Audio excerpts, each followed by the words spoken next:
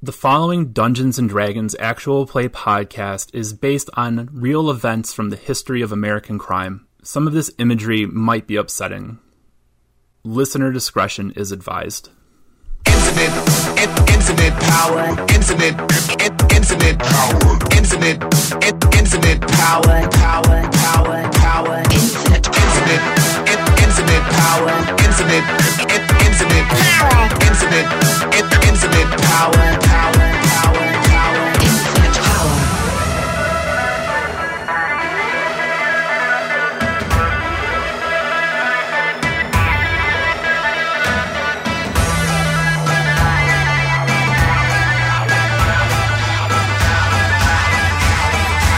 Infinite power.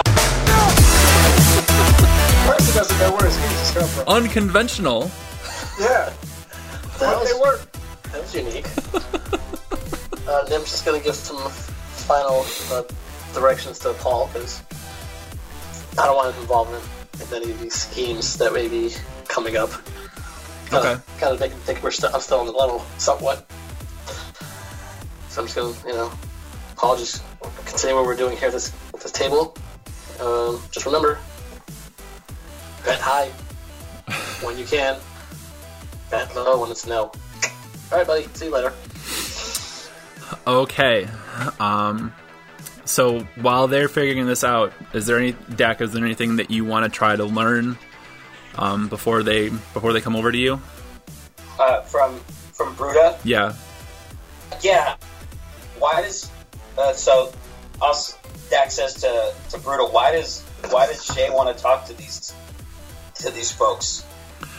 So she knows of this guard. Yeah. And she has a sense that the guard was coming to talk to her before he got into this state that he's in now. Right. Ideally, it would have been just him, but clearly, Right. Yeah. It's clearly not ideal. yeah. Accurate. So does Shay want to hire? Does Shay want to hire these folks? Does she want to hire me? Shay might have a solution to a lot of people's. How about we just let her? Okay. And so as she's talking to you, so you know that there's a lot of different sensations in a casino, right? Especially in a place like this, the smoke and this and the place. Yeah, the smoke and the volume and the smell of the alcohol, the smell of the blood from the fighters, the sense of desperation. There's a lot of it. And all of you, as you approach Dak and Bruta, you kind of become cognizant. Although, Percy, this might not be a brand new experience for him. This might be like maybe a sixth sense for you or a seventh sense for you. But for everybody else, you kind of recognize that, like, there's this swirling going on. And it's not like you're not, like, drunk or anything. You're not dizzy. But it's just, like, all of the stuff that never was really corporeal before is kind of spinning around the room. And as it starts to tighten up and moves over people, they kind of just freeze where they are, right? And all of this noise and smell and smoke and everything starts to coalesce into this giant mass. It takes the shape of this 25-foot tall storm giant. She has, and it's a woman, Shay. She has this dark violet, almost like eggplant colored skin. She's old. She looks very old. Her skin is very weathered. She has these thick dreadlocks. Because she's a giant, like, the locks are like this, right? They're like really thick, like ropes that you would see on like a naval vessel. And she just kind of materializes out of all of this noise and the din and the stink of the casino, and everybody freezes including the 2 fighters in the ring. Everybody except for Paul. Paul is sitting there. Spy. Yeah, Paul. Yep, Paul. Intermittently is calling out, just like hit, stay, grabs coins, like has no realization of what's happening. Shay kind of, there's like a flex, kind of like in the Matrix when Neo realizes he's the one and has that like that flex and the whole like Matrix bubbles around him. She has that. She looks down at the fighters, and she reaches down and she plucks one of them up and just like tips him over and puts him on his back, just as like a funny joke to her, like she's rigging the fight.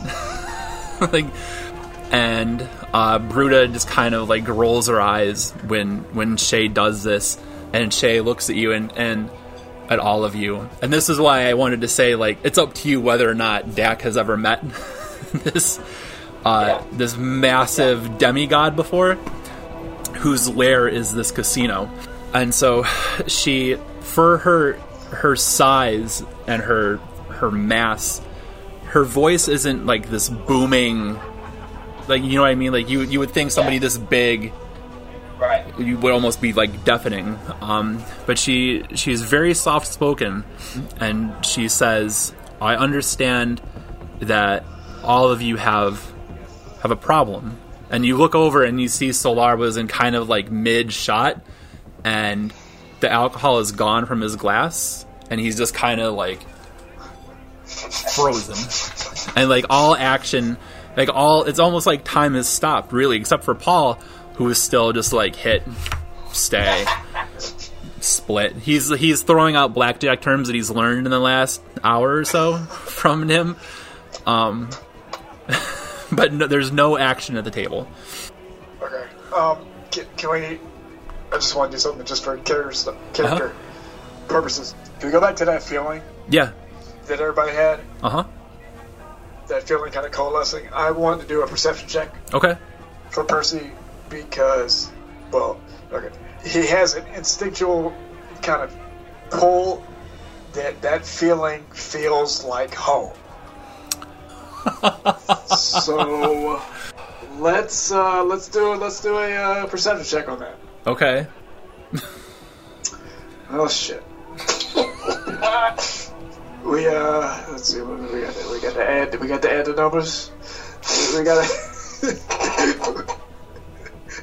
gotta add the numbers. That's a 10. So all right. Yeah, so I'm glad you didn't roll high, because I didn't know what I was gonna say there. Yeah, it maybe there's like a sense of familiarity there. Maybe I don't think he would know what like a roller coaster is, but kind of like that adrenaline rush, stomach dropping kind of feeling. Okay. Do you think that it would be something to pursue? I think Percy would. Okay. Mm-hmm. Okay. All right. So that was that moment. Okay. So now we're sped up to real time here. Okay. Okay. And so the question was, Shay's asking if we had a problem. Shay says that she understands that you guys have some problems that you could use some help with. Okay. And okay, since Percy's the leader, Percy just kind of steps up. Wait. Whoa. In charge versus leader. Well, let me work my stuff here. Work my stuff. Come on, you're stepping on toes now. Let me at least have some fun here. So he's torn off the cuffs. Yep, cuffs are off. And he's got a regular looking shirt. Yep. Except for the ruffles, the bar ruffles. He starts kind of like picking at the bar ruffles a little bit. Self-consciously or nervously or just kind of trying to make he's trying to make his shirt look correct in his mind Okay. because things are Yeah. changing. Yep. Percy goes, sorry to intrude, because he sees, it's a giant with huge ass locks, and he's had a really weird day. He's fought minotaurs and wolves and everything. His life's all weird and stuff. Yep. And but he's starting to cement himself, Uh-huh. and he just kind of looks and just goes, "Yeah, there's several problems in the group, but I think we can manage them if we help you with what you need." She laughs, just like I did.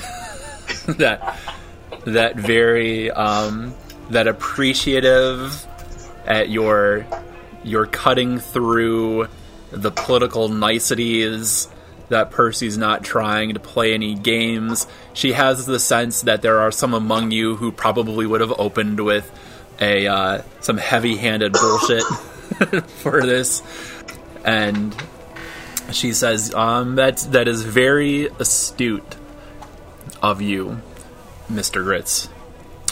Mr. Grits. They call me. They call me Mr. Grits. I'll save my soundbite for later. And there's a better joke that you guys missed, and better in my opinion, I at got least. one too. And I have this thing with like jokes earworming me. You know what I mean? Like it's trying to fight its way out. I can't let it. I know. I know. It's bubbling. Yep. She indicates Solar, and she says, your associate is in a rough state, isn't he? And Percy just kind of looks at him and goes, I don't think it's who he is. I think it's because of the job.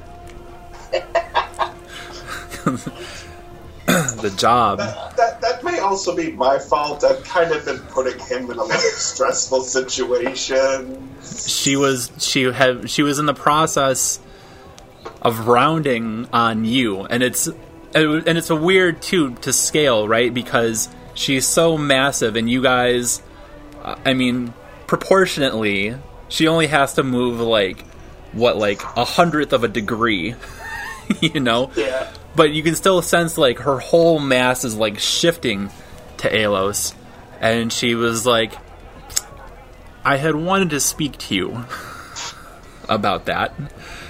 It seems that you have gotten yourself into a bit of trouble. My friend Nim has told me to think of it as opportunities. What? She wasn't talking to me. And This is why I drink, Alos. This is about you. Yeah, let's focus on you. I'm just here for this talk of money. when you say this is why I drink, as you gesture, you suddenly feel this weight in your hands, and there's a glass of scotch in your hand. This is the best place ever.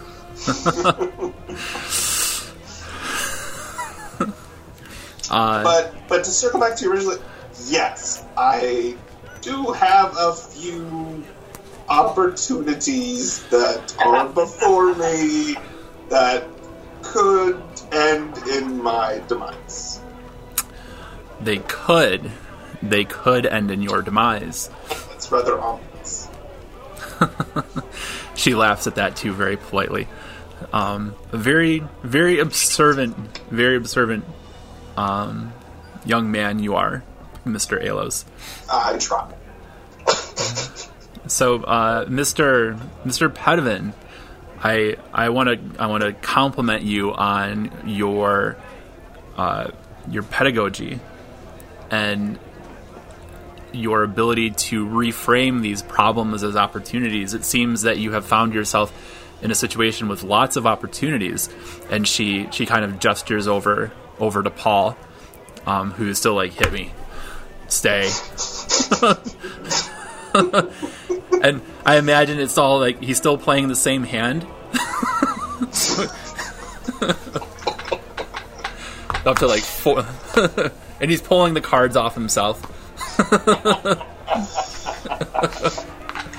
Awful. I have been known to use the word acquire, perhaps, special opportunities. I think I just have some fallen into my lap, you may say.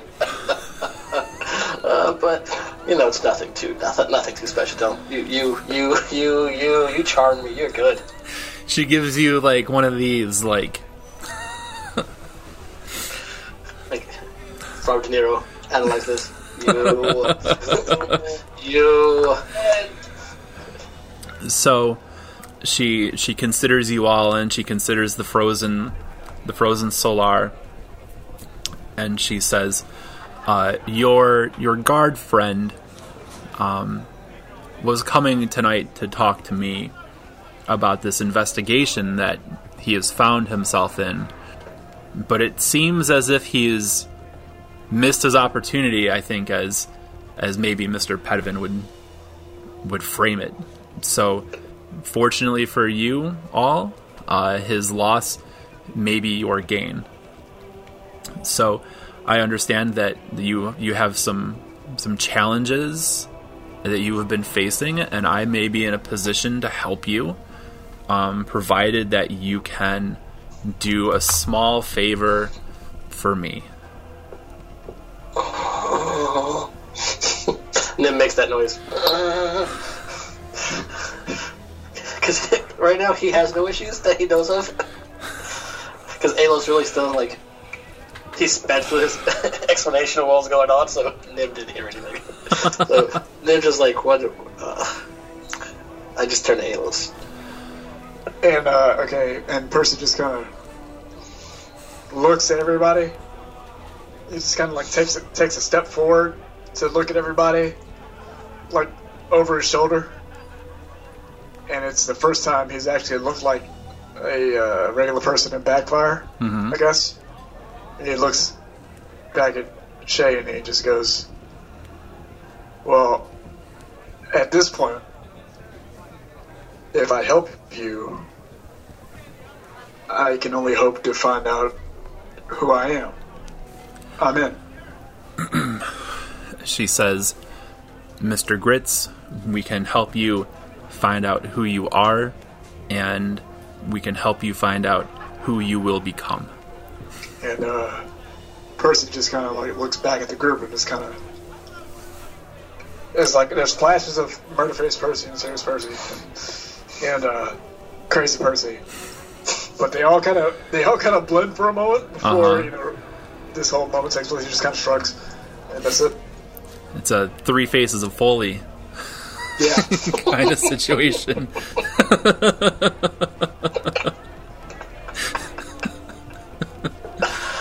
Oh man. Not wrong though. No. She turns to Alos now. Her attention is back on Alos. Well, I don't know how I will accomplish the thing that I've been asked to do.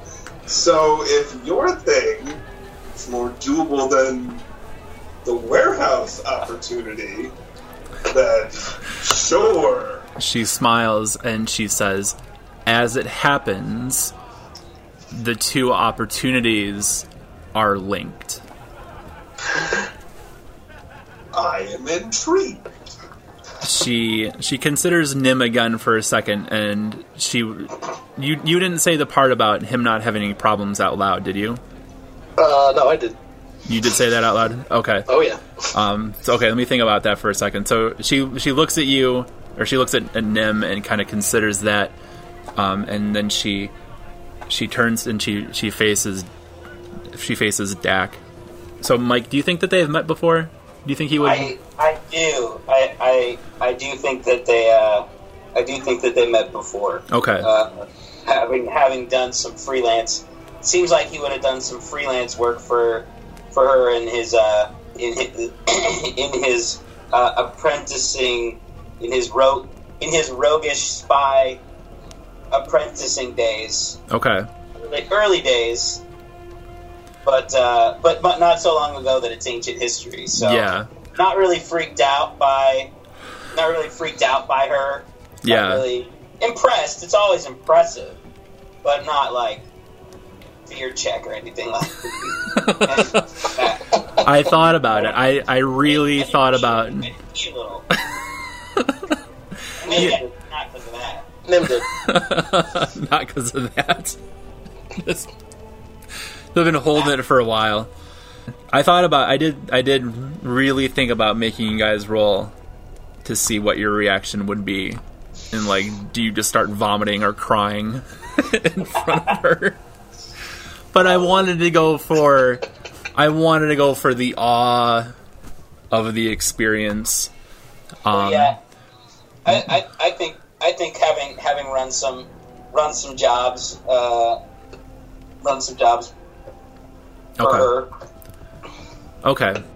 So because there is that familiarity, then she looks at Dak and she says, "Now, is there anything that I can do for you for this one, or would your usual rate apply?" Oh, I think since we last met, I think I can do half, but I would like to donate to the I would like for you to make a sizable donation to the Backfire Orphanarium. She considers it for a second. The Orphanarium. The Foundlingry? Yes! Sorry. For the podcast. No, I was kidding. The Foundlingry. Oh, when you said Orphanarium, I was thinking of like an aquarium. And like. Nope, that was full on. And it like a pet store, which this place would have. This place would totally have like a big box style. Like BOGO, like Yep. one. Oh yeah, Black Friday, 50% off. Yep. Yeah. Yup. All doors must go. A free tiefling with every purchase.